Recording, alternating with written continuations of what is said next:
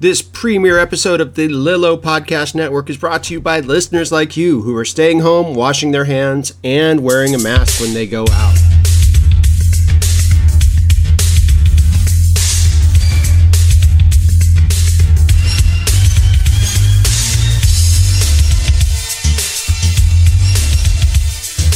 Lilo Podcasts. That's the name. My name is Todd Weber. I am one of the partners here putting on this new adventure called Lilo Podcasting. But I'm not alone. I have three, shall we say, more gifted broadcasters than myself along here. The first is a man who needs no introduction, but I will give him an introduction. His name begins with an R, and his last name starts with an S. And he and I had a show called DC4U last year and enjoyed its first season. But let me introduce him now, and he will tell you about what more things are coming here on the Lilo Podcasting Network. His name is Mr. Russell Sellers, the fine gentleman from Alabama. Russell, how are you? Todd, it is absolutely great to hear your voice again. It's been way too long. I have missed those dulcet tones. Yes, that's the second time somebody has said dulcet tones, and I think you guys are all just being very sarcastic because I am no fan of my spoken voice. But it has been a while since I have hosted a show or been behind the microphone, but I could only do it with you guys. And the third person I'd like to introduce is, or the third person step on this podium with me, the third man, if you will, who will reveal himself here at Bash at the Beach 1996. His name is Nicholas Duke, but he's also called Walter and other things. What's your full name, Nick? Because I never get it right. My full name is Walter Don Nicholas Brandenburg Duke. Why does nobody ever call you Don? Walter Don is actually a compound name, much like Mary Jane or Billy Bob or any other stereotypical Southern name you could probably think of. So Don is not used in isolation, nor is Walter, no matter how often one of my close friends might like to misappropriate that Some name. people call him WD. I was going to say WD. Literally no one has ever called me that. So there you go. I just did. Now hey, and there's the fourth man joining this. We aren't quite the NWO. We're not rebelling from anything, but we will tell you about. Are we though? Are we not? I think we are. Okay, all right. We're not trying to. There are parallels, I suppose, but the fourth man, his name, of course, is Greg Phillips, and he is coming to us from Southern Alabama as well. Yes? No, Eastern Alabama. I'm sorry, I don't know. Southeastern, you're close. So yeah, how far away from the Florida border are you? No, I'm close to the Florida and I'm close to the Florida Georgia line. I know Nick appreciates that reference, as does Russell. But yes, it's good to be on the show. I am only a very rare podcaster these days, but when I heard my friends were getting together a Lilo Podcasting Network, I said I got to be a part of this. I got to pitch in occasionally and at least lend my moral support to my colleagues, and certainly it's a pleasure and an honor to be joining my good friends here tonight. It's moral superiority, he means. I say, counselor. Ball, Faba. So, is anybody here an honorary Kentucky colonel? I'm marrying a Kentucky girl, so I guess sooner or later I will be. Yes, I assume that's what happens whenever you affiliate yourself with anyone from Kentucky. Is eventually you're given a colonelship, right? If it's not, then this wedding is off. So I'm just saying, I demand a full bird. Speaking of which, I suppose, Russell, have you been on air since you were engaged? There is an announcement. Russell is getting married. Yes, I think I have done a show since that. Maybe not. I don't know. It's been so long since I've done a show, but it's, that's a fine announcement to make here. I guess, yes, I will be getting married in April, pandemic pending, of course. and we are in the process of not just getting married, but now buying a house. So lots of stuff happening all at once here in my world, as well as finally launching this little old podcast network that we've been talking about for quite some time. And I'm excited to finally be back with you guys. It has been way too long since we've had a chance to really sit down and really make some shows happen. And we've been kicking ideas back and forth for what feels like forever. And now this is our, I guess, big shot across the bow, if you will, that we're back. Yes, we should get into the reasons for our secession, if you will. Paying a little tribute to my Southern friends here. Very choice of words. Lillo has risen again. Oh, too soon? So anyway. I, for one, can't wait for the day when Stone Mountain bears our four faces instead of the people it does now, but that's neither here nor there. Yes, I learned recently, Stone Mountain is a monument that features a Confederate sculpture. It does indeed. Yes, it does. And what's great is here in the South, when you're a young white kid, they just take you to it like an amusement park. Like you go there and see Christmas lights or laser light shows, and they're just like, "Oh, look at the white supremacists up there! It's great." Everyone laughs and has a wonderful time. So you don't even know about this stuff into adulthood, and then somebody tells you, you're like, "Oh, well, that seems awful." Well, that's how that works. But that diversion is over. Let's get back to why we are separating ourselves from PTBN. This is a place where we are going to have the freedom to do what we want when we want. And perhaps that wasn't always happening at PTBN. There was a little bit of pressure. It was a very big and organized and scheduled thing. And we are all somewhat lazy, the four of us. Yes. If I can speak for all of us here. That's fair to say. Yeah. We all have careers. This is our part-time thing. And if it's not fun, why do it? Well, getting into scheduling and having to some of it is okay. But I was ending up being responsible for people who I didn't have a lot of input with. And as the owner of that pop feed, there were things coming on the air that I didn't have a lot of editorial control over. What do you guys say? We all had shows on that network, starting with the Hard Traveling Fanboys, who started in 2013, if I'm correct. Yeah, we started. The column started. Column. Yeah. Column started in 2013, and then the podcast was. What, Greg? 2016, I believe. Yeah, because we did the column pretty regularly for about 2 years, and then my second daughter was born, and we kind of fell off the column and were not really around for probably 6 months or so, and that's when the podcast kind of came into being, and we were there for 200 weeks. I mean, I don't know if you guys know this or not. This is something I found out when I was doing a little research for this endeavor. But at one point, we were in fact the longest running weekly episodic comic book podcast in all of Place to Be Nation. Yeah, it's remarkable. We haven't done a show, or our Traveling Fanboys haven't had a show on since February, and we're in July now. And you're still the longest running weekly episode, etc. That's correct. And so now, from our standpoint, I won't speak for Nick. I'll speak for myself. But I don't necessarily look at it as a sort of an acrimonious split per se. I still, in fact, am on an occasional podcast on there. But like for me, it was just a situation where it stopped being fun a long time ago for me to do the Hard Traveling Fanboys, and that's nothing. Obviously, Nick and I are best friends, but it felt like a job. It felt like I have to do this every Tuesday. I have to read some book or watch some movie or do research on something, and then I have to come on and record for 2.5 to 3 hours. A lot of times because we tend to ramble, and get ready and do it again the next week, and so. It kind of took that aspect out of it. And then at a certain point, kind of realized that Place to Be Nation had grown so much from what it originally was, which is a good thing in many ways. But it also felt like, what were the reasons holding us there? Like a lot of those initial bonds that were formed, I kind of, we all kind of went off in our different directions. Right. and I kind of realized in the last year that like I really, and this is not an offense to anyone intended anyway, but for me, I realized in the last year or so that I really needed to focus on my real friends versus my online colleagues that I would encounter, through Twitter or wherever.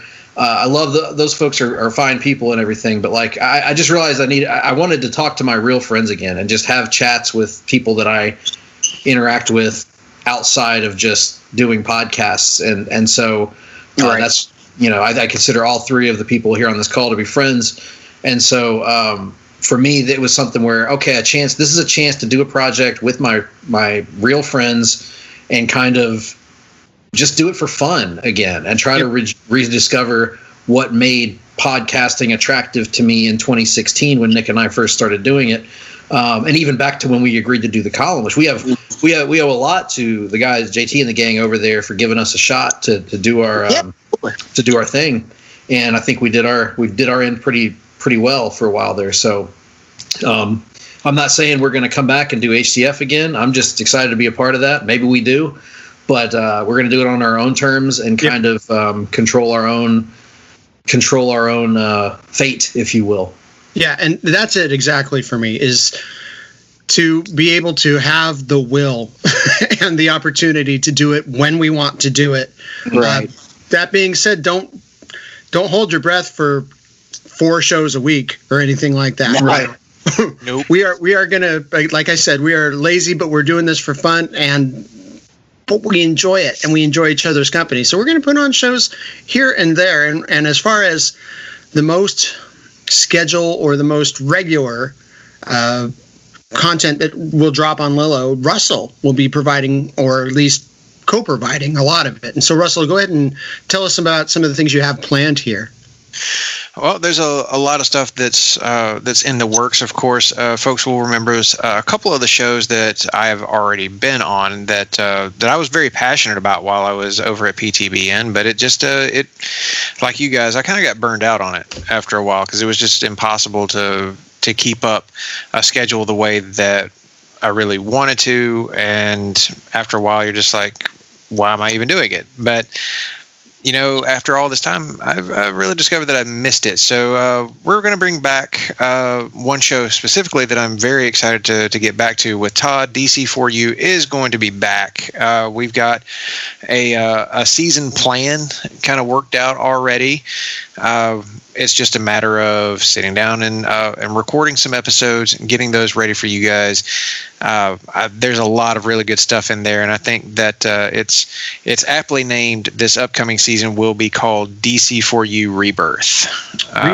Nice. Yes. Yeah. As your cohort on this, I will say that we'll be kind of holding to the format we did last year with a lot of pre-recording and planning, and dropping one episode per week. So when it starts, we'll be onto a regular weekly schedule, unless there's, a 5-week month or something like that. But there will be a regular podcast for DC4U to start. And I don't know when we'll start that, but look for it in the next month or so. And also we could space it out to like just a couple of times a month. We don't necessarily have to do the weekly thing if we don't want to. We're take a much more relaxed approach to it. But I can say that I think the content that we have planned out for the season is going to be really great. There's going to be kind of something for everybody, and a few maybe little unexpected things in there. Some stuff that's going to be even like new for the both of us, I think. So there's going to be a lot of fun times to talk about. The other show that I'm going to be migrating over to this feed is going to be the show I did with my cohort Sam Neely. We're going to be bringing back 90 to Nothing, where we talk about movies from the 1990s, and we're also undergoing a little bit of a format change there because we're calling this season the Reboot. And it's going to be each episode is going to pick one movie from each year of the 1990s. So there's going to be 10 episodes starting with the year 1990, and we're going to go all the way, each episode progressing another year into 1999 with a random movie selected from each of those years for us to talk about, and to also like kind of give our own little fan theories for, to give you guys a little tease on that.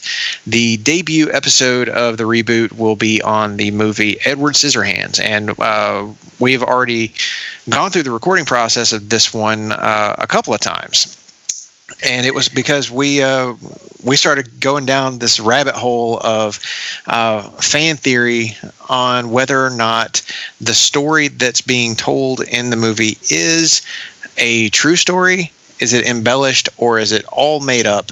And we explore each of those three possibilities in the episode. And we're going to do something similar for each show that we record and for each movie that we watch. And I think we got a hell of a lineup for the foreseeable future. Well, 90s movies, kind of my sweet spot too.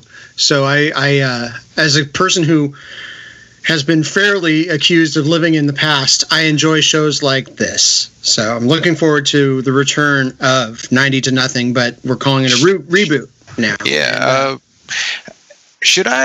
Should we talk about the other show that's in development? Go ahead. So you have a third show coming. Yeah. This one will be a little bit further out. We're not ready to necessarily hit on recording on this just yet, and of course I got the other two shows to handle, so that's going to take precedent. And you'll be hearing DC4U and 90 to Nothing relatively soon. This next show is going to be something that debuts a little bit later. My fiance and I had kicked around this idea of kind of recording some of her experiences into the world of geek, which is something that she was relatively inexperienced in prior to meeting me. And once she met me, she found herself in this whole new world that maybe she wasn't quite fully prepared for, but is now fully immersed in it. So we decided, why not tell this story over the course of a few episodes on a podcast? So we came up with the idea of a little show called Girl Meets Geek, where my fiance and I will sit down and discuss the various interests in the geek world that I have introduced her to, and even a couple that we turned out to already have a common love of before we ever met. And it was just another fun thing for us to bond over. So we'll be telling that story. We'll be telling our stories, and just generally talking about all things geek and fandom. So I hope you guys will enjoy that show. We're very much looking forward to getting into it. We've been developing out a season plan right now. We've pretty much got that worked out. It's just going to be a matter of, okay, let's take a break from wedding planning and house buying to sit down and record a few episodes. Blow off some steam. And having gone through all that was remarkably stressful. And it'll be fun that you have this new foundation to build upon between the two of you. I look forward to hearing and to producing these episodes, I would assume. So there's still some things to work out, but we don't want to, like we said at the beginning, we do not want to overtax or overwork anybody the way that we had been. Yep. So it's pretty much we tackle one show at a time. And I should give a big shout out to Sam Neely for his production work on 90 to Nothing, because while we record it, he does the music for that show, and he does all the mixing and then the uploading. So it takes some of that work and responsibility off of Todd's shoulders. But in the time that DC4U is going on, because Todd produces pretty much everything for that show, that will take precedent over everything else, and it will probably trade places with Girl Meets Geek a little bit later on down the road. Excellent. Very good. Pardon me for finishing my tomato while you were wrapping up. I needed another second or two to finish chewing and unmute my button. Are you eating? I feel like this is a good intervention here. Todd, are you actually eating a tomato, like a raw tomato, right now? No, it was a slice off of. So, as at least one other person here, I am on keto, and keto involves a lot of open-faced, non-bunned hamburgers, and so I am having a Red Robin Royal Burger, lettuce wrap. Of course, my wife made a keto almond flour bun for me, which was wonderful. But I'm eating it during breaks with the mute button on and having a slice of tomato while Russell was talking, and he just finished sooner than I wanted him to for that particular bite. But can appreciate the keto. We're doing it too, and it's kind of hell on earth.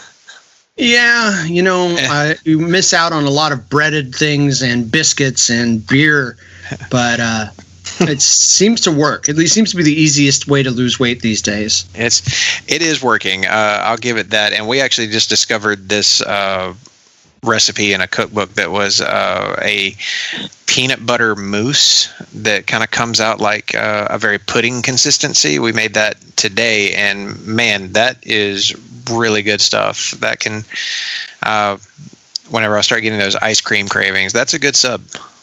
Very high protein.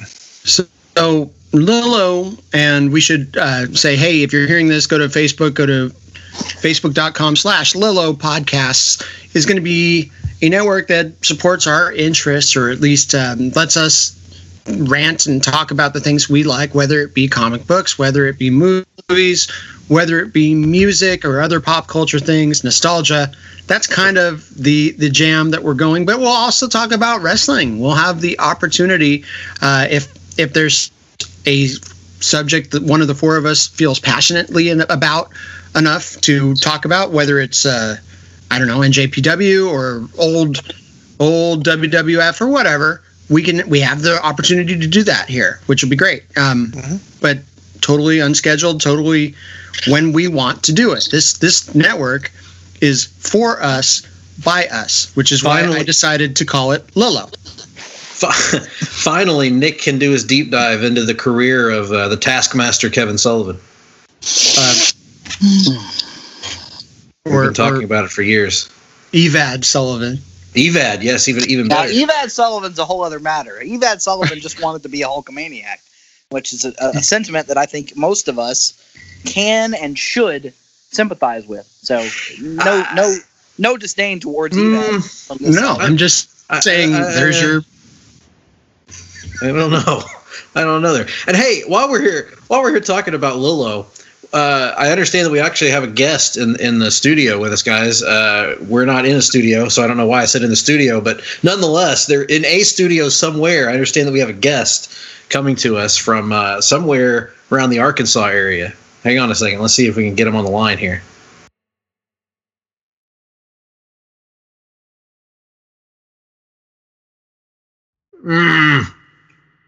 Name of Carl Childers.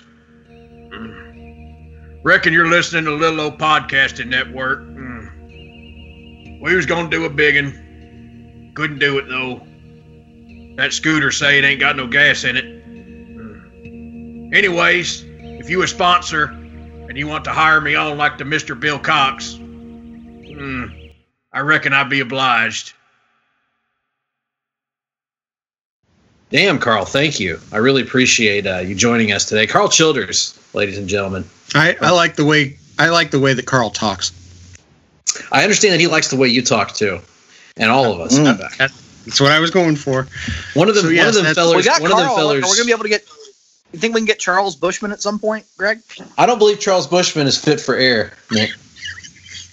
Personally, this is a network that encompasses many different subject areas, many areas of interest, and I think Charles Bushman has a particular area of interest. It might be. He knows one thing. He knows one thing very well, but we're not talking thing. If we don't have the Bushman on, I don't know what's gonna. I can't be held responsible. I think we give him his own show, and Bushman's first guest, Ric Flair. Charles.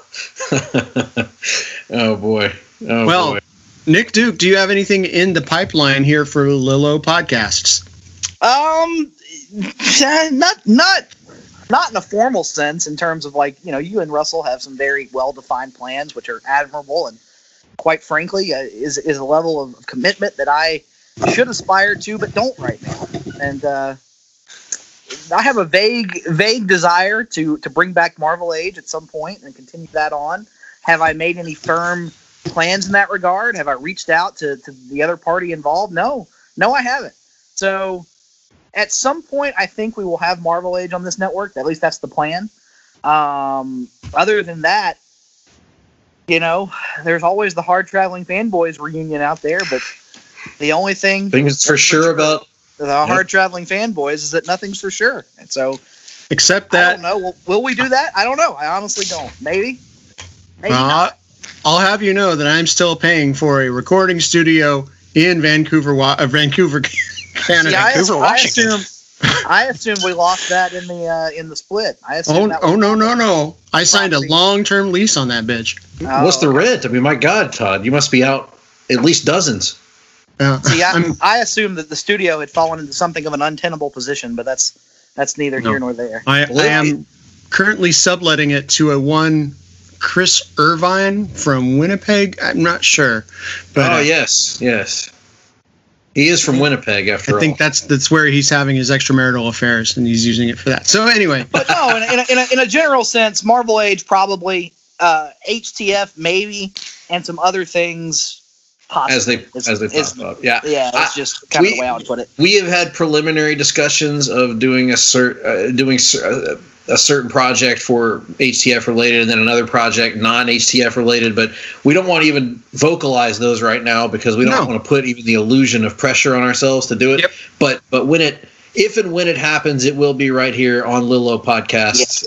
And we'll see where it goes from there. We're going to do this when it's fun and only when it's fun. If it's not fun, there are other places you can go where things are not fun. I should talk about shows I have in the pipeline as well. And, of course, I'm the guy that starts a million shows and never finishes them, but that's kind of the idea. At least I have the freedom to do this here and not to feel bad about it. So I will be, at least in the preliminary stages here, I have a couple ideas that are being worked on.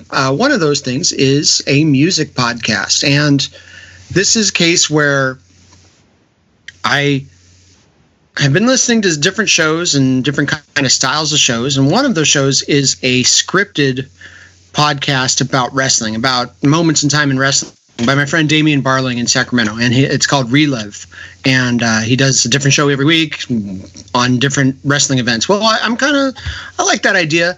I'm going to be doing that kind of as a hybrid with interview segments, and we'll be looking at particular albums over the course of time, but one album at a time. The podcast is hopefully going to be called This Perfect Album, which, we'll be talking about things that may not necessarily be everyone's cup of tea, but will be a labor of love and will be a lot of fun. And we'll be hoping to bring in guests who are outside of our usual circle, and that usual circle of friends that we all have that we've done shows with before. I'm looking to kind of reach out to my musician friends in the Northern California area and talk about things that they're passionate about. So that's going to be my primary solo focus, as far as apart from DC for You, which I'll be hopefully taking a little bit more of a lead on, with a little bit more of experience here, that I haven't had that kind of drive. As far as comics, I don't know. I don't know where I'm going to do with a comic book related podcast outside of DC for You. Hopefully we'll get back into Marvel Age with Nick in the future, but if it happens, it'll be happening here. And that's the whole point of this network. We're going to have the opportunity to do stuff when we want to do stuff. Exactly. So one of the things I am hoping to do with this is just to have kind of check-ins with the three of you, the four of us, and talk about any one particular thing. We'll call them Lolo Hangs, or we can maybe do them as a jam show. So, since we are in the middle of a quarantine and a pandemic, what have you been doing to keep yourself busy during this quarantine? Whether it be watching shows, homework, as far working on your home, your house, video games, podcasts, what have you. Nick, go ahead and start. What have you been kind of focusing on besides the scatological stuff that I'm sure you're going to say anyway? Now, just a minute now. Now, listen. This. You're misrepresenting to the people the issues ongoing in the Duke household, but that's neither here nor there. Honestly,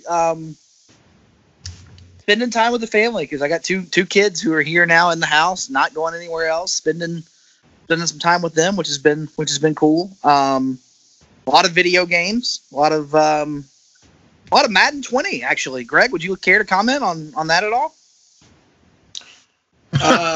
Yes, you and I have been playing actually, it's interesting how it happened, Nick, because we were playing a franchise on Madden that we both agreed to do. And we were using real rosters and real draft classes. And we got to a point where I had won 3 Super Bowls in a row over you. Right. And magically, you decided it was a good idea to start a new franchise. No, I asked you. I ran it by you, and you're like, yeah, that sounds fun. Well, no, you were in. You brought it up because you said, yeah, what do you think about this idea? Because suddenly it became an idea and to do a fantasy draft, to start a new franchise. And so we did. And I won the first Super Bowl because I drafted for the present. And then after that, admittedly, I've hit a dry spell. And Nick has won 3 Super Bowls in a row over me. No. Not 3. 4 Super Bowls in a row over me. Not 4. Not 5. Not 6. Not 7. No, we haven't even got that far yet. No. But he has taken a lead over me in this franchise. But he also likes to ignore that the previous franchise even happened. In fact, he refers to the event as Crisis on Infinite Madness. So, having wiped out the prior continuity entirely. Yep. Would I be correct in assuming you are the 2 foremost GM mode video game players on the planet? Yes. I don't know about the foremost, because Tyler Breeze and Xavier Woods have that Battle of the Brands YouTube show that's gotten pretty popular. Arguably, has probably done more to advance the cause of bringing the game mode back than anything else. Yes. In terms of providing it a boost in popularity. But our love affair with GM mode dates back to college. We used to play SmackDown versus Raw. Was it 06 and 07? And then 08 was the 3-way, right? Yep. Yeah, so we used to play 06 and 07, and it was great because I would hang out at Greg's house. And Greg lived at a house where inexplicably there were just people walking in all the time for people who had no business being there, myself included. And so if we had a room full of people who we didn't want to talk to, we would just turn on GM mode and everyone would just leave. It was the best social deterrent that has ever been concocted. Yep. It's like the equivalent of Larry David's MAGA hat in Curb Your Enthusiasm. It's really just a great invention. Yep. And so I am hoping for one that they bring it back in a future 2K game so we can hop on that. And make no mistake, if GM mode existed in an online form, we wouldn't be playing Madden. There would be nothing else. We probably wouldn't do anything at all. Yeah, no. Except we would. We would probably, and all my hours at work would be spent plotting GM mode. You would have a notebook out, Jeremy Reynolds style, just taking notes for GM mode. Yep. But yeah, so that's we've both been doing that, and that's been probably one of the biggest time to taker upper things. Yeah, I did. Yeah, video games mostly for me. So Madden, and then I replayed The Last of Us, the first one that came out a few years back, and then in a preparation for the second game, and then I've played the second game. That was my biggest video game binge that I've been on in many years, where I played the whole thing over the course of I think 60 hours. The first 2.5 days it was out, that's all I did was sit here and play The Last of Us Part 2. And then other than that, I've been binging some Assassin's Creed games. I've started a replay of that series, played the first 4 games now, and I'm up to the 5th game, which of course is entitled Assassin's Creed 3. So am I correct in saying you are working 100% from home, or at least during the hours that you're supposed to be on the clock, you're at home? Yes, that is accurate.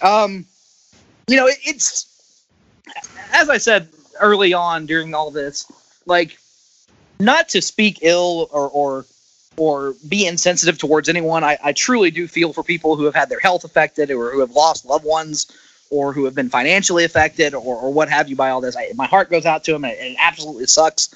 For me personally, however, this has kind of been the greatest thing of all time. Like, I don't have to go anywhere or see any people. I can stay home with my family all day. I have to get to keep my job. Honestly, I don't have to listen to any of my coworkers talk about anything. It's been awesome. I wish we could just do this forever. Like, if my company came out tomorrow and was like, hey, does anybody want to volunteer for full-time work from home? I would be the first person jumping up and down to volunteer for that. I feel the same way. If I could, I would. The first 2.5 months, say from March 16th or so, I started working completely from home, and it's not been the easiest transition just for the type of work that I do. Not all of my clientele responded to it. I should divulge I'm a private music teacher. I teach guitar, bass, ukulele lessons one-on-one, and so if the student can handle it, going online through Zoom has been a godsend. It's been fantastic. I can actually be even better with my time management for the actual lesson than in person. I can schedule it down to the second. But there are some students it just doesn't work for, some of the younger ones. So I came back to my studios that I teach out of starting in June. And it's been kind of a transition. Hopefully, I'm trying to keep where the number of students I see in a day to less than 5 or so, and where I can interact with very few people as necessary, requesting that they wear masks. There's some that I'm just keeping my space from, but I'm always wearing a mask when I'm teaching, and then I teach the online lessons, but from my office. But working at home was wonderful. Wish I could do it. If I could afford to do it and not lose any business, I would absolutely, positively keep that model. Plus, I saved so much money on gas and commuting. Oh, my goodness. I had filled up just before the pandemic started in the middle of March, and I didn't get gas again until the last week of May. Oh, wow. Man. So, savings. I ate a salad earlier, and I got gas really quick. It was devastating. No, I'm to piggyback on what you guys are saying.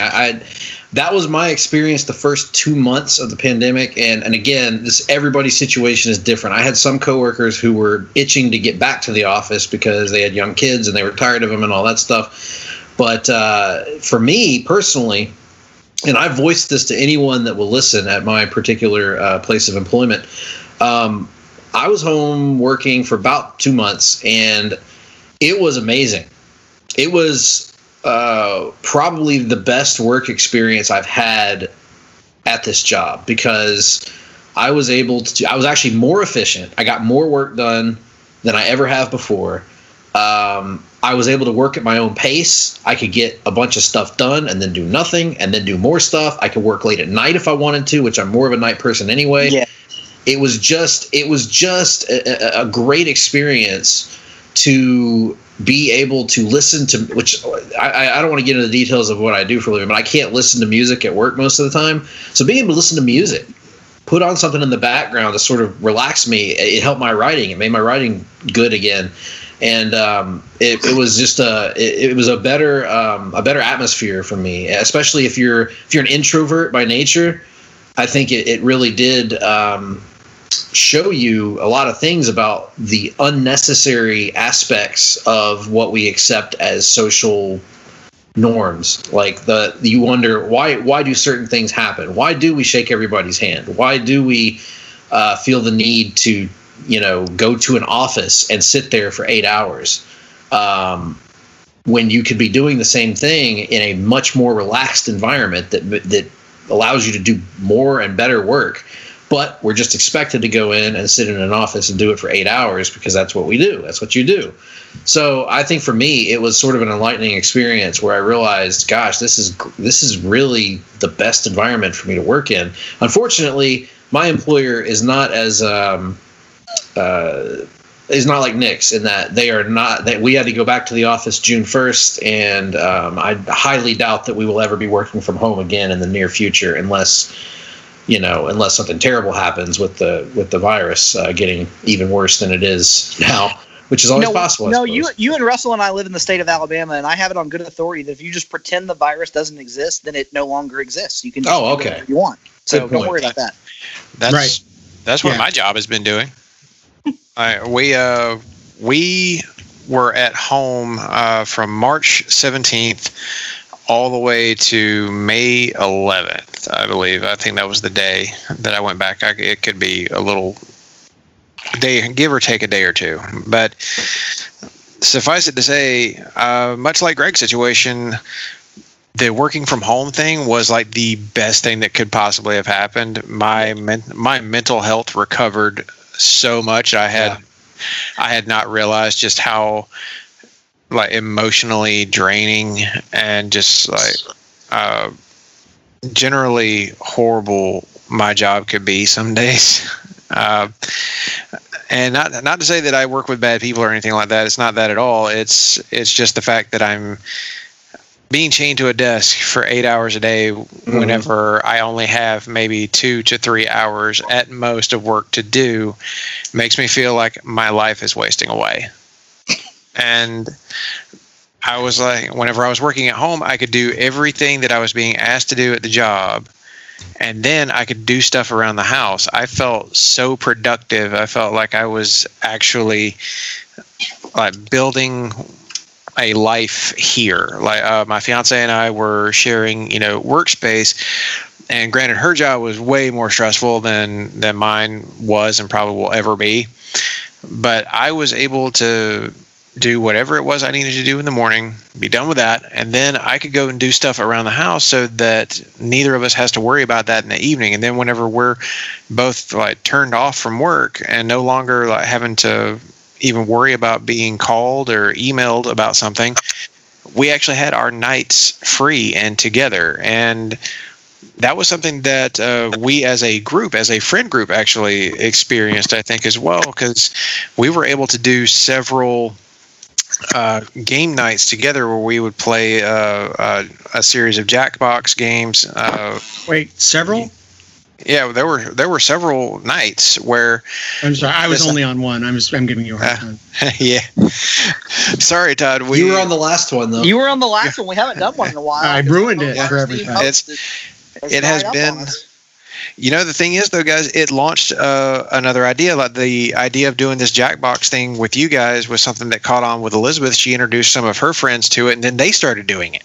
Mm-hmm. So it's this idea that just kind of grew and grew and grew, but everybody was able to stay in touch. And I felt like this was a good way of having human interaction while we couldn't actually be together. But it felt like fun times, fun close old times. Not to derail your momentum, Russell, but like I think we as a friends group, a college friends group, I know Todd was on the one, we talked and communicated more in the first like 6 to 8 weeks of the pandemic than we have in years. Like, yeah, I mean, I have not talked to Sam or David that much ever, really, and so it was cool to have that experience, which is something we should probably do more of, even when life does go back to some form of normal.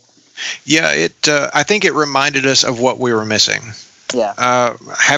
Being forced to slow down and to not focus on our jobs or the other like bullshit that gets in the way of actually living life, and see that we really need each other. That's something that I've really been able to get at the heart of, just from being away from the office. And I don't have a problem discussing this because I feel like it's something that all stigma should be erased from. I've been in counseling now for the better part of a year, and talking about all of this stuff, talking about everything that has, especially all the stuff that's been happening since the pandemic and lockdown, it really gave me a lot of focus on what was going right and what was going wrong and why. And it's because I really wasn't concentrating on the right things in life, and being forced to slow down and look at how things were actually going. It really kind of like gave me a better perspective on what was most important in life. And I think you guys have already touched on it, that just being in touch, like being directly in touch with the people who mean something to you, can like be the most uplifting thing. It doesn't even take much. It can be just as simple as a little Jackbox game night, and suddenly life looks so much better. And not having to go to an office the next day is also pretty tremendous, because, like Nick, while I say I've been doing a lot of things around the house, which is true, I also took the time to finally get to some of these video games that I bought months and years ago. And I wound up getting so deep on the PS4 God of War game that it pretty much like consumed my every thought there for a couple of months. It's all I wanted to do, because it's so well written, acted, and the gameplay was just as engaging as any action game I've ever played. It was one of the best video game experiences of my life, and I cannot wait for the sequel to that. And thanks to Greg, I've actually finally taken the plunge on LA Noire, and now I'm pretty thoroughly obsessed with that. I've just gotten demoted down to the Arson Squad. But you know what? I've only done one case on the Arson Squad, and I actually really had a great time working my way through it. I thought, okay, well, these are probably going to be a little more boring cases, but then no, actually, this might be the most fun I've had so far. I like the robbery, homicide, and the vice side of things fine, but this felt more like that detective work that I was really looking forward to. So that's a throwback game a little bit. I know I'm very late to the party on that one, but that one was not as. I think they were hoping it would break bigger than it did. It's kind of a cult favorite. It is. But, there's nothing like cruising the streets of LA in your car for the first time, though. Let me tell you something about learning how much I suck as Gives a driver. Todd flashbacks to his childhood, I'm sure. Here they come. Yeah. The age jokes. Yes. It's been a long time, Todd. There had to be one. Come on. Jeremy Reynolds warned me there'd be days like this. No, Jeremy Reynolds warned you about having flashbacks playing Red Dead Redemption 2. That's what Jeremy warned you about. Yeah, LA Noire is a game I enjoy quite a bit. I never finished, so I will go back to it. But that's one I have recently, late in life, switched from being an Xbox guy to being a PlayStation guy. Not in no small part, because now I can interact with my friends.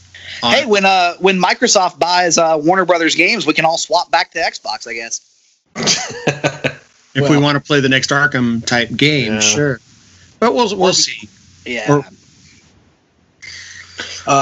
So I played a video game as well during this quarantine. I played the Spider-Man game finally. Yeah. There you go. Peter Spider-Man.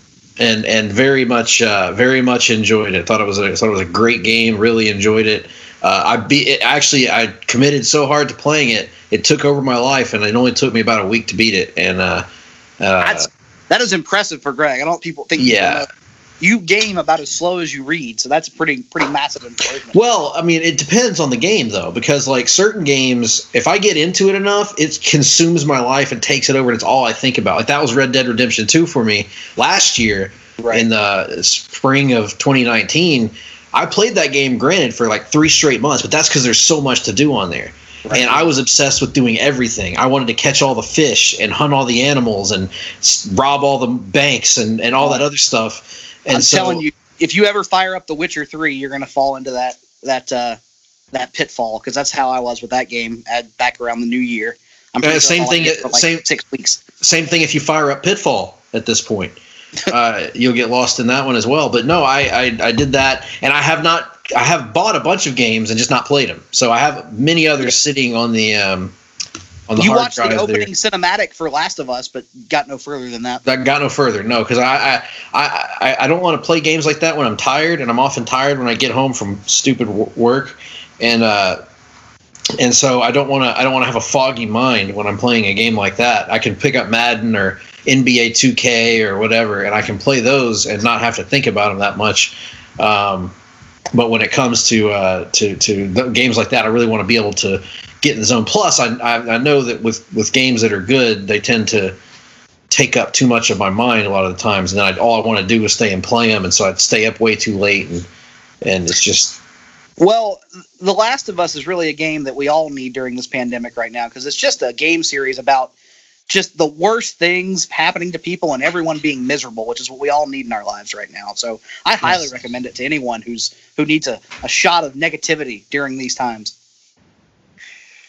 You know, that I was late to the party on that first one, but what a grand experience it was playing it. Everybody is absolutely miserable, and the world is pure shit throughout the entire thing. It doesn't really get better than that. But the character work and just the gameplay in general is so engaging that you wind up just being sucked into it. I mean, it's like Walking Dead, but good. That's what I kind of compared it to Greg as well. I kind of told him that, like, you know, obviously, as we discussed on HTF many moons ago, I stopped watching The Walking Dead because it started to suck. And Last of Us has kind of filled that void because it reminds me of, like, Walking Dead at its best. And honestly, Last of Us at its best is better than Walking Dead ever was. I'd fully agree with that. It's and no spoilers for those who haven't played it, but my God, the ending of the first game and then the ramifications that carries over into the second game are, like, just heart-wrenching stuff. That second game, I started playing it, and, like, an hour in, it rips your heart out and then just proceeds to stomp on it for the next, like, 35 hours of gameplay. This sounds like exactly the kind of thing that I will be possibly breaking our new house in on. Oh, amazing. Can't give it... And the creators have caught a lot of shit online, undeservedly, I would say. The game is a masterpiece, an absolute masterpiece, and I don't want to wait another 9 years like it was the last time. Yeah, see how they follow up this ending. Piggybacking or going back to what Greg said, I'm glad you brought up the Spider-Man game, actually, because that was the first game that I completed while in quarantine. I had started on it, had gotten about maybe a quarter of the way into it, and then I was like, oh, suddenly I have time. Let me sit down and play this. And by the time it was over, anybody who's ever listened to me talk about comics before knows that Spider-Man is my all-time favorite character, and that I am looking for, like, in other medium, I can be a little critical of how the character is handled, because I want to feel like that experience that I get from the comics is being translated over to another screen, or to an actual, like, motion screen. And getting to the end of that game, I felt like maybe the most complete Spider-Man experience I've had outside of the comics. It was just so engaging. The character work is so well done. The story is absolutely great. And it's based on nothing from the comics, which I think was to its benefit. I think that's the secret to success there. Like, tell your own story, do your own thing. And they nailed that one to the point where I was like, I got 100% this thing. I'm still working on that part of it, by the way, but not too far off, actually. I have completed a whole bunch of side missions. I think I'm at like 98 or 97 or 98% complete on the game at this point. I've got just a little bit more to do, but I'm being challenged in some kind of annoying ways. But I will get there. I'm kind of determined to get that platinum trophy, and I haven't been that determined to get one of these things since the original Arkham Asylum game, which I eventually did get the platinum on. So. Yeah, I can't speak highly enough of that Spider-Man game, and my God, I cannot wait for that Miles Morales game to drop. There's still some ambiguity over what it exactly is. It's a sequel, it's an add-on. What's going on with the PS5 / sequel to Spider-Man, but featuring Miles Morales? It's I mean, as I'm reading it, it feels like it's like that Uncharted spinoff thing they did. That it's similar to that. It is its own experience, but it's more of a supplemental story and not maybe a true sequel to the PS4 Spider-Man game. Which, if that comparison proves accurate, as the gaming media has reported, I wonder if they go the full Uncharted Lost Legacy model, because Lost Legacy acknowledged up front this is not a full price experience. I think it's only like a 10 to 15 hour game, Lost Legacy. Yeah. So they launched it at $40 instead of $60. So will this launch at $50 instead of $70? Which is the other thing. Apparently, with the next generation, we're going to see a price increase to $70. Oof. I know fills Greg's heart with joy. Man, it's going to be a long time till those greatest hits games drop. Yeah. Yeah, I honestly at this point I'm not really like rushing out of my door to buy a new console on day one unless something unless there's a piece of IP that's announced for it, because I just haven't seen anything that like this Miles Morales game looks cool. Don't get me wrong. I'm not going to be shocked if they announce that they're going to port it to PS4 anyway. And plus, with it being a shorter experience, I can wait until there is something that makes me feel the need to buy a PS4 or PS5, excuse me, to go out and yeah. I feel like it's going to get that because like the PlayStation 3 when the PS4 came out, they still supported it and released games for it for like another year afterwards. So I feel like that Miles Morales game is going to wind up being on PS4 at the same time that it's on PlayStation 5. So I'll probably just get it there, and maybe they'll do it like one of the other games that's coming out where they're offering a free upgrade. Free upgrade, right. Yeah, on PlayStation 5. Marvel's Avengers. Yeah, Marvel's Avengers is offering that free upgrade to the PS5 version if you buy it for PlayStation 4. And you know what? Hey, that's cool. They should do that for all these games. And I mean, I am likely to buy a PlayStation 5 simply because they said the magic words, backwards compatibility. Right. That's what we've been waiting to hear for years and years with the new PlayStation model. So if they're bringing that back, hey, cool. I think I'm going to make the leap though. I'm going to try and just get my game library digitized as the digital versions become cheaper.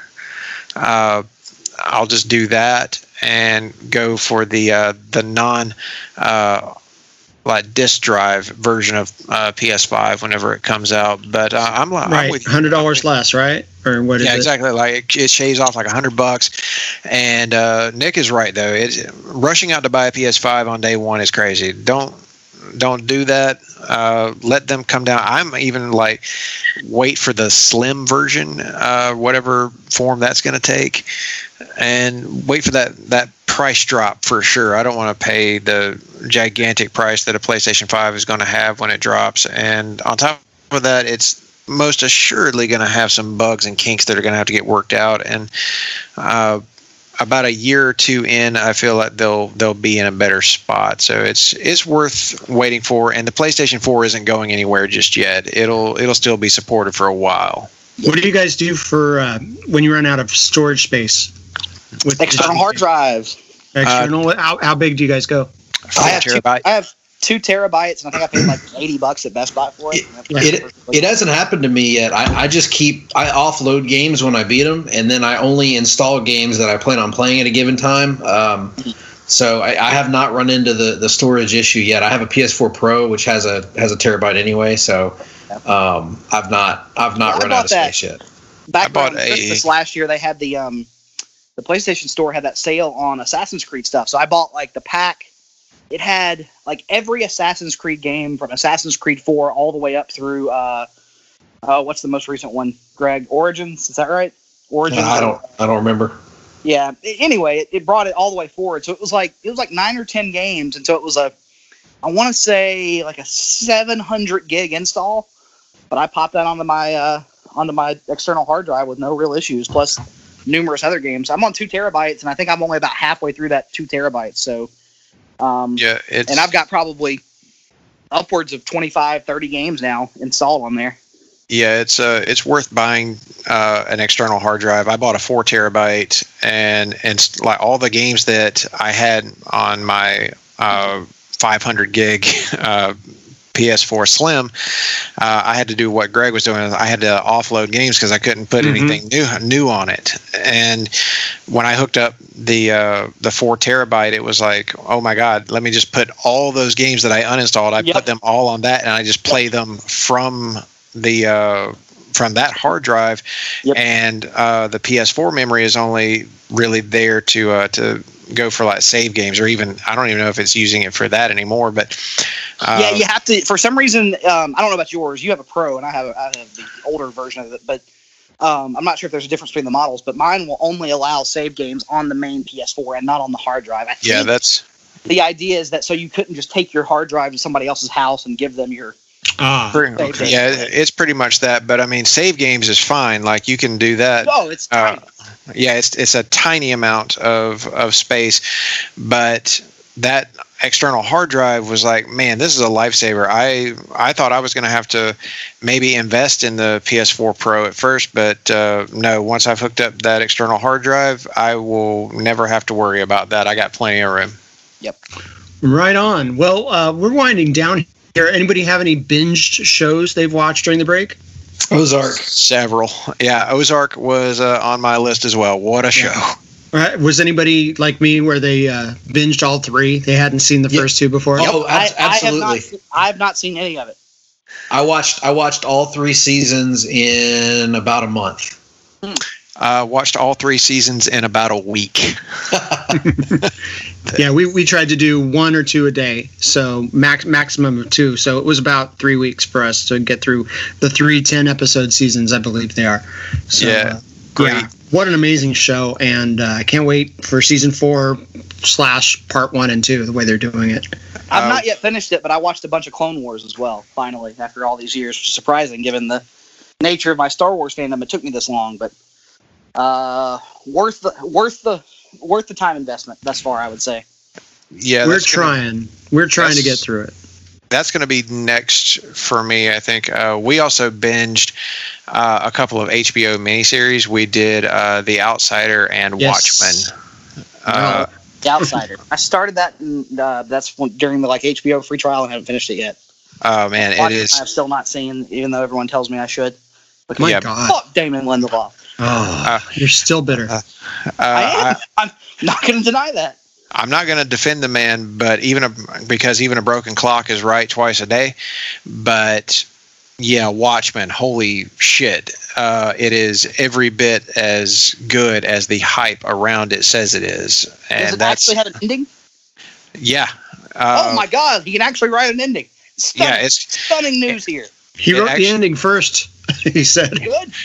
Yeah, and the ending is remarkably satisfying. It's like, you know what? Yeah. That is a Watchmen ending. That is as good as I could have hoped for. Well fucking done. Don't do any more. It's good right there. Yeah, it's like the editor of the New Frontiersman finding Rorschach's journal. Yeah, it was on par with that. I was like, you know what? That's the end. Oh, I just spoiled a 30-year-old graphic novel. Sorry. Oh no. 40-year-old thought. Almost 40, yes. 35. Yeah. 35 plus. And also, our good friend Jeremy Reynolds would remind you that it's Rorschach's journal, not Rorschach. Rorschach. We playing all the hits tonight. We love you, Jeremy. He's been name dropped at least 3 times now. He should feel special. He should be on a show, for God's sake. Yeah, maybe I will reach out to him and see if we can share some of our experiences. You'll need some strong editing for the awkward silences, but that's neither here nor there. It's facts. It's true. But seriously, we kid because we love. Absolutely. Yes. Anybody else watch? Let's see, High Fidelity on Hulu. Have not, but man, I loved that movie and the book. So that's a show that I should probably get on. Yeah, it pays pretty wonderful homage to it, but some slight character changes. But what they're able to do is stretch out some of these arcs because of the season-long nature of it. I enjoyed it quite a bit. I felt that she was Zoe Kravitz, who played the John Cusack character. The gender flipping worked, and again, the show is about music, and the producers definitely made the music. Anything is an improvement over John Cusack, in my estimation. Oh, good Lord! Good to have you back, man. I won't defend all of the band's work, but High Fidelity is a great movie. I haven't watched it yet, but apparently my wife has watched Hamilton like 5 times in the first week. So there you go. There's that. I will defend Hamilton. I have seen it live in Chicago, and then I saw it. I've seen it twice on Disney Plus. The Broadway cast was way better overall, and it's just an experience, man. It's not something that I expected to like. I was basically I felt maybe a little forced into going to the Chicago. Don't couch it. Just say it. It was something that I was not necessarily looking forward to until I watched the show, and my opinion changed during it because it is powerfully done. Great way of telling this story. I mean, there is dramatic license taken, of course, with historical events. You take that for what it is, but it's just the overall spirit of it really hit home. And watching it through the 2020 lens, especially, it feels especially poignant in our current climate. So, I actually do encourage you to watch it, Nick, and watch it with an open mind, because this has the opportunity, I think, to change your mind if you go into it with that. So here's the deal. Not to drag this out any more than it needs to be dragged out, but so I have not actually. I just said I've not seen it, but I've heard some of the songs and stuff. Right? Yeah. And this is a bit of a lengthy comparison, but bear with me for a minute. My wife's favorite movie. Nick. My wife's favorite movie is 10 Things I Hate About You, which I can fully acknowledge. Hey, that's a good movie. You know that scene near the beginning of the movie when they walk into English class and the professor starts rapping Shakespeare? And all the kids look at him like, "Oh my God, this is so cool." That scene, it is so cringeworthy that it makes me physically uncomfortable to watch. And every time I hear a song from Hamilton, that's what I'm reminded of. That's unfortunate because it's nothing like that when you see it. I think I heard the one that was like them rapping about a national bank or something, and I was like, "Oh, well, there's that." I would say, again, get to the first break with King George, watch the show, watch the first half hour or so with it, with the captions on, with an open mind. Now, see, here's a fun game we should play, though, as I told Greg. Apparently, the show's running time is upwards of 2 hours and 40 minutes, something like that. That is correct. Okay, so here's my proposal. Get me and David Sunday in a room. Force us to sit down and watch this thing and see who starts bitching first.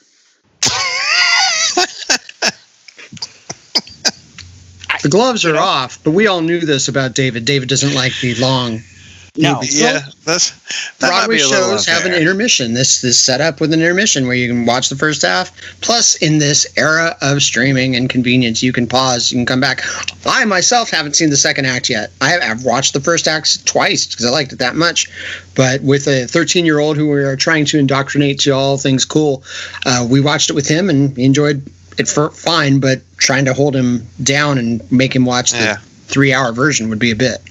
Man, that second act, though, the emotional roller coaster really takes off there. It's this great build up to that first act, but then that second act is probably where Nick is going to be happiest, because that's when people start to get miserable and unhappy. And I mean, who wants to see people being happy? I know I don't. I don't know about you guys. Yeah, there isn't a lot to be had of happiness in that second act. All right, well, I'll give you this. That is the most intriguing thing anyone has said to me. Nick really strikes me as an Aaron Burr kind of guy. Oh, I love Aaron Burr in this show. Burr. Sorry, that was a reference to the peanut butter joke from 1998 or something like that. Yep. They referenced it in a documentary special they did on Hamilton for Disney Plus. They talked about, the most anybody knew of Hamilton was a peanut butter commercial. Is that the Disney Plus gimmick now? They're just going to do documentaries about all the stuff that's on their streaming service? Well, they've got all that footage already cut, so here you go. You like The Mandalorian? Here's your documentary about The Mandalorian. I can't wait for the documentary about all of those Marvel shows. Each one gets a documentary. I'm for it. I'm starting to think they'll never come out. It feels like they're promised forever. And I don't want to hear that, Todd. How long have we been promised Green Lantern Corps? I'm a fatalist. Speaking of which, here we go. We're on the HTF rundown. But there is Gotham Central adaptation coming to HBO Max. Greg and I were talking the other day, and we were like, "Hey, you want to have the same exact conversation we had 6 years ago?" And at the time, I was like, well, maybe, hey, it'll be different because from what I understand, it's supposed to be set kind of at the same time as the Batman. And then 2 days later, the news breaks. This is supposed to be set before the events of the Batman and show how Gotham City became so corrupt. So at this point, I'm going to wait for the show to come out. Yep. I'm not going to watch it until I hear some things about it because I'm not getting. You don't want to get Gothamed again? I'm Yeah. not getting Gothamed again. We better say it before we forget. Hashtag Gotham sucks. now and forever. And wait Now, till it the comes other on members of PCU. Good Charlotte, are they busy? I mean, they could probably get them in on this new Gotham show. I mean, that would be a No one in Good Charlotte is busy at this point. I think Avenged lead singer. Sevenfold they're going to do the next Them version. stacks. Isn't one of them dead? I don't know. I don't know either. I think that would be This isn't Glee. Revenge. So- The Glee cast is all dying. What's going on with that? So, anyway, subscribe to Lilo Podcasts. We will be. We'll talk exhorting about you to celebrity do this. death and Yep. how I hate everything. It'll be awesome. Optimism, fat people, food, our toilet problems. What's with the new toilet paper? If you notice, it's not as wide as it used to be. Has anybody noticed that? Yeah, I have. They've started cutting it thinner, like newspaper print. Newspapers used to be much wider. This is a whole other thing. Charmin Essentials. If you not Charmin brand toilet paper, but something branded Charmin Essentials, don't buy it. It is not worthy of the esteemed Charmin name, in my estimation. Is it like Oreo Thins, but for toilet paper? Oh, Listen, I should not be able to hold a piece of Charmin up to the light and see through the piece of toilet hey, paper. here's the thing. You're talking about these celebrity deaths. We could be the equivalent of when Terry Funk would call into Ric Flair's old podcast just to say hello, and Ric Flair would tell him about all the people they knew that had died, were dying, or had debilitating illnesses that caused them to lose control of their faculties. I'm for it. I seem to have heard a conversation like that or two from. God damn it, one. Rick. Don't you ever have any good news? Well, I just didn't know you knew. I didn't know you didn't know. I wanted you to know. Tommy Rich has no teeth. This would happen. Every podcast with Rick. Well, Tommy, Rich, and all. My friend Jim heard that, so we should. The goddamn candy man. Get me up a rope. Pronouns, pal. So we will hope to see you in the future here on Lilo Podcast Network. I am going to sign off now. My name is Todd Weber. I am Russell Sellers. Greg Phillips. Nick Duke, I guess. Yeah, that was the best sign off I could come off with. For all the gang, Russell, Nick, and Greg, we will see you next time here on Lilo. Like and subscribe.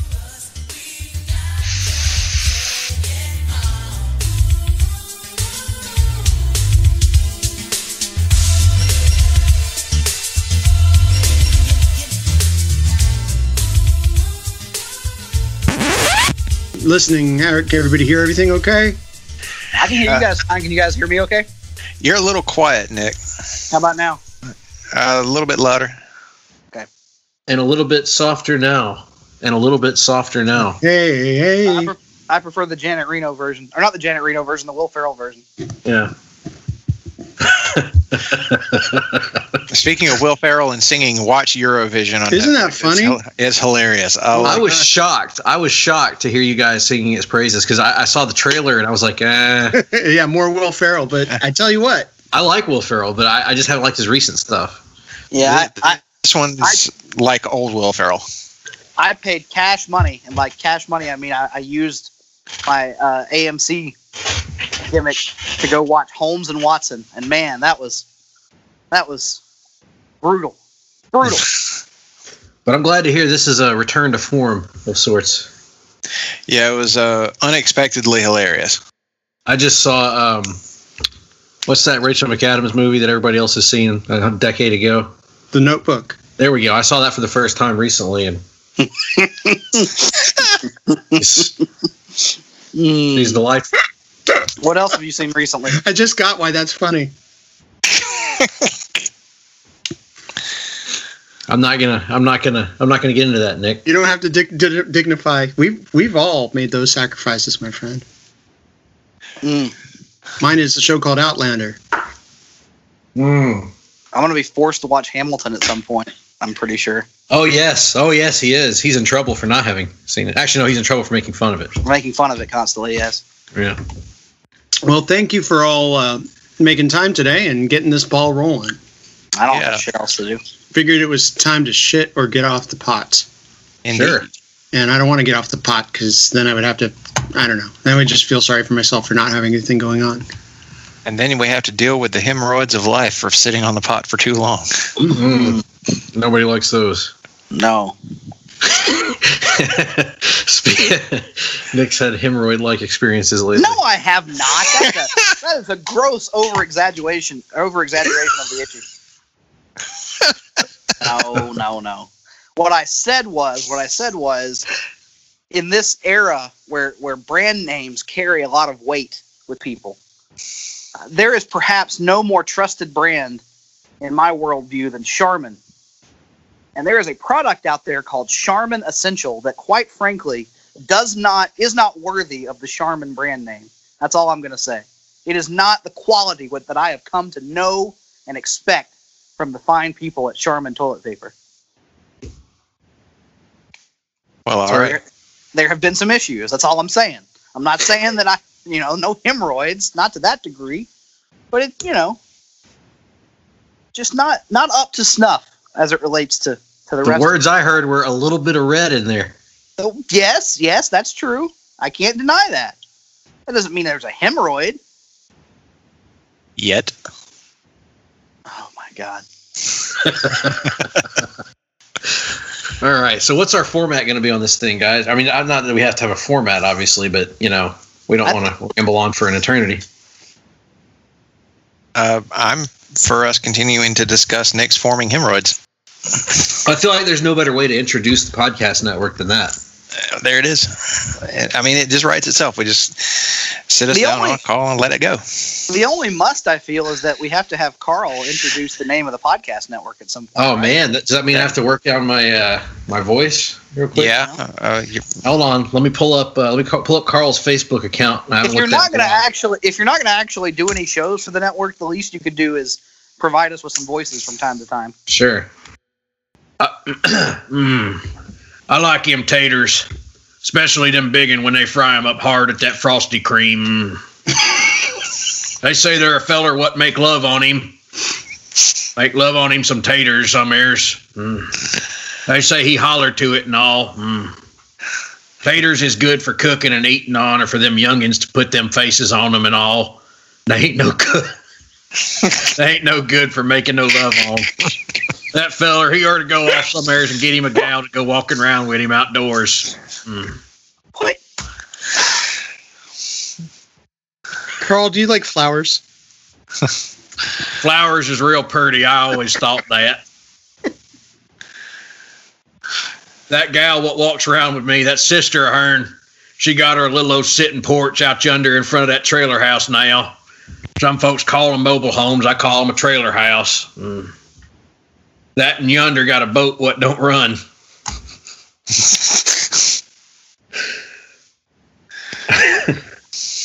Hold on a minute. Well, Carl, you know how to make things run, don't you? This one ain't got no gas in it. Didn't you used to work on small engines for Mr. Bill Cox?